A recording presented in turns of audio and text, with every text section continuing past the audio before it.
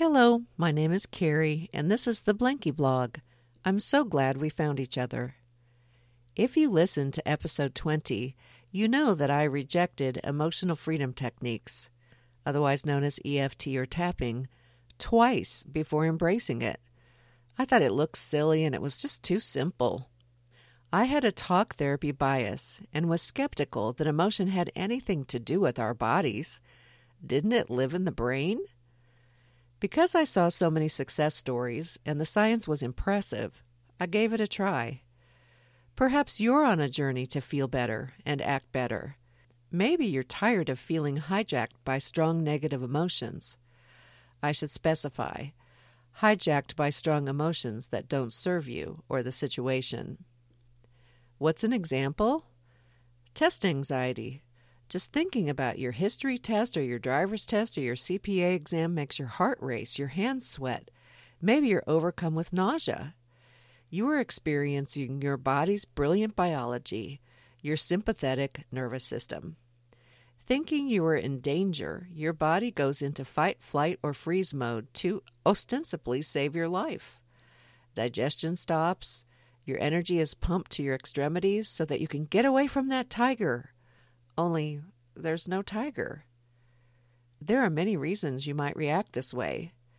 Perhaps you were told as a child to fear examinations, or maybe you suffered a perceived humiliation after a test, and so on. Another problem with this anxiety response is that your higher brain functions are turned off. Not helpful. EFT is a handy technique to get you out of stupid brain mode. You could use it while walking into the history test, but I recommend planning ahead. You can do EFT or tap in anticipation of the stressor, in this case, the exam. Here is the basic recipe as developed by Gary Craig. I'll post his web link, a visual of this process, and other helpful resources. If possible, whenever you tap, you will want to take notes. That way you can take note of your progress. You'll start by identifying a specific trigger or point of pain, a complaint, like that time when, and I'll just make up something, that time when that woman humiliated me in front of that room full of people.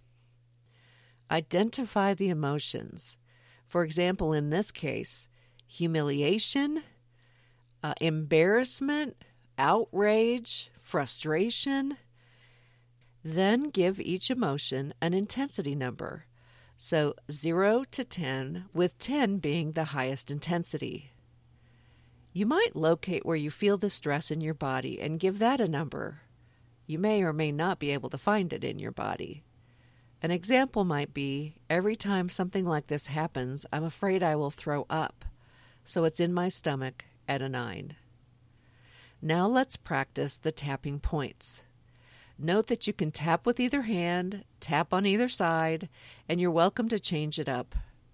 And when I say tapping, I mean lightly tapping with your fingertips, maybe about the same pressure that you'd use in tapping a table. We're not trying to bruise ourselves here.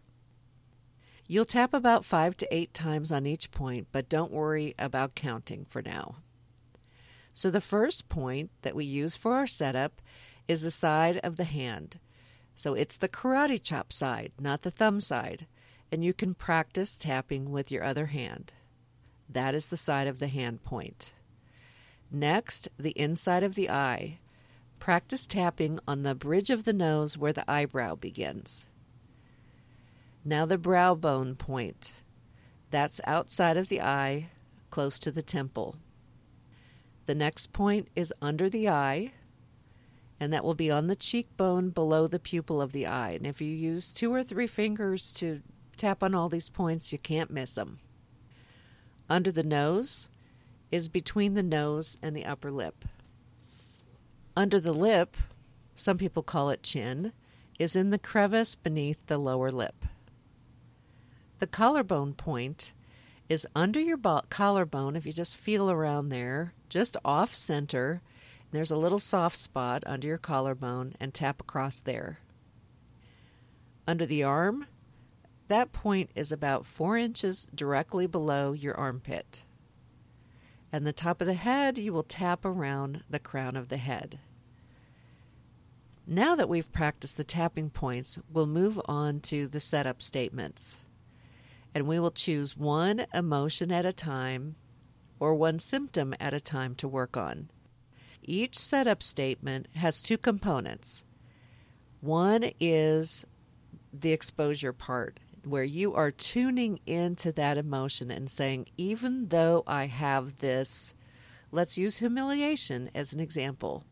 Even though I have this humiliation, and then the second part is a little bit of cognitive to say that you're okay, cognitive reassurance.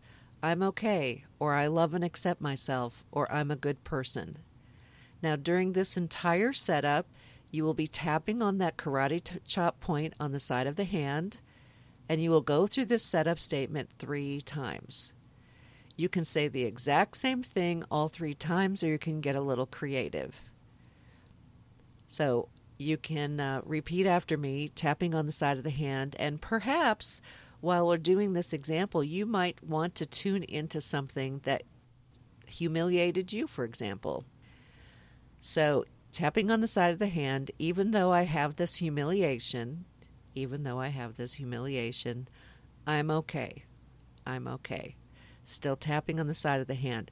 Even though I have this humiliation, I love and accept myself.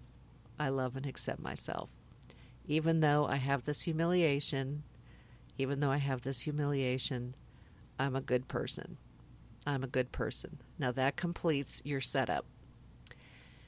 Your reminder statements are just something to simply remind you to tune back into that emotion. So it can be something as simple as this humiliation.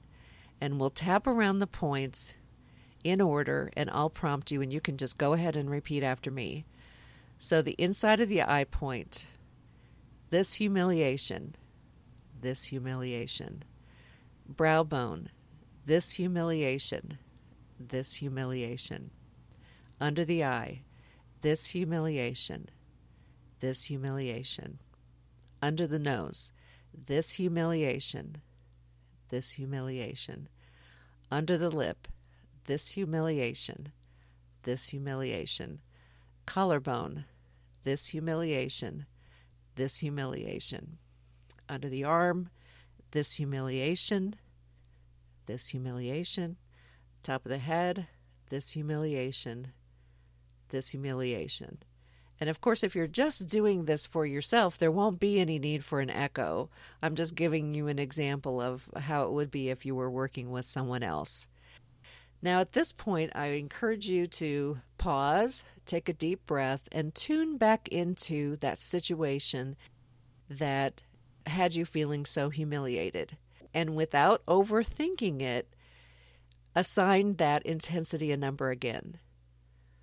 You may find that it moved from, let's say, a 9 to a 5. Sometimes it doesn't move at all. Occasionally, it will go up. Then you would continue tapping rounds. You don't have to do the setup statement again until you're working on another emotion. As long as you're with that same humiliation, you can just keep tapping around the points with the reminder statement. Keep going around, keep checking in with yourself until it's down to a 0 or a 1. At that point, I recommend that you also tune into those other emotions. You may find that those other emotions were moved down too. Maybe they were resolved down to a 0 or 1, or maybe they're sitting there at about 4 or 5, or maybe they're at their original number or higher. At that point, you would do a setup with the new emotion on the side of the hand. Even though I feel this, let's say, anger, I'm okay. And you would go through the entire process again. Seems simple, doesn't it? Well, it is. But please do not underestimate the power of this simple tool. Here's an important point. Tapping does not cause amnesia. You will remember the perceived offense, but the emotional charge will be released. Imagine that. You can recall the event without the accompanying misery. This is not really the same as forgiveness exactly.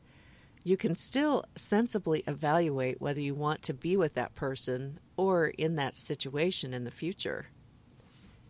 In my view, you are now able to evaluate those more sensibly and without pain.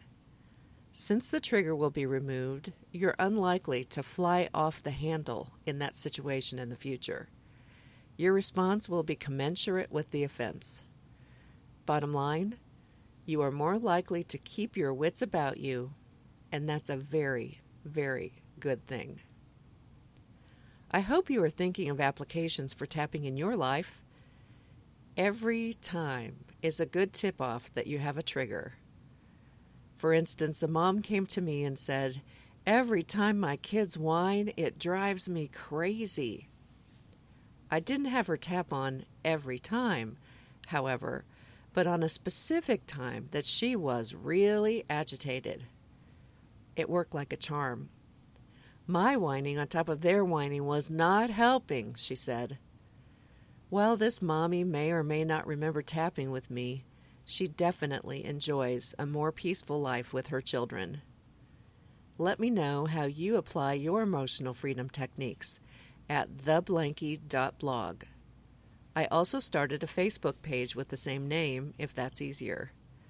I appreciate you listening, liking, sharing, and commenting. Another thing, and this is important, if you have a diagnosis that necessitates professional counseling, please be aware that EFT does not take the place of professional help. I am not a psychologist or a psychiatrist. Your mental health professional may incorporate EFT in your treatment plan, but again, EFT is not a substitute for professional intervention. As the developer of EFT, Gary Craig, says, try it on everything. I'll add, if you need help, ask for help. Consider yourself tucked in. Side of the hand, inside of the eye, tapping away your triggers. On the brow bone, under your eye, tapping away with your fingers. Under the nose, under the lip, remind me again that I'm mad. Collarbone point under the arm, top of the head for a round. Deep breath. Still at a 5? Let's go round again. Skipping the hand, inside of the eye, tapping away your triggers.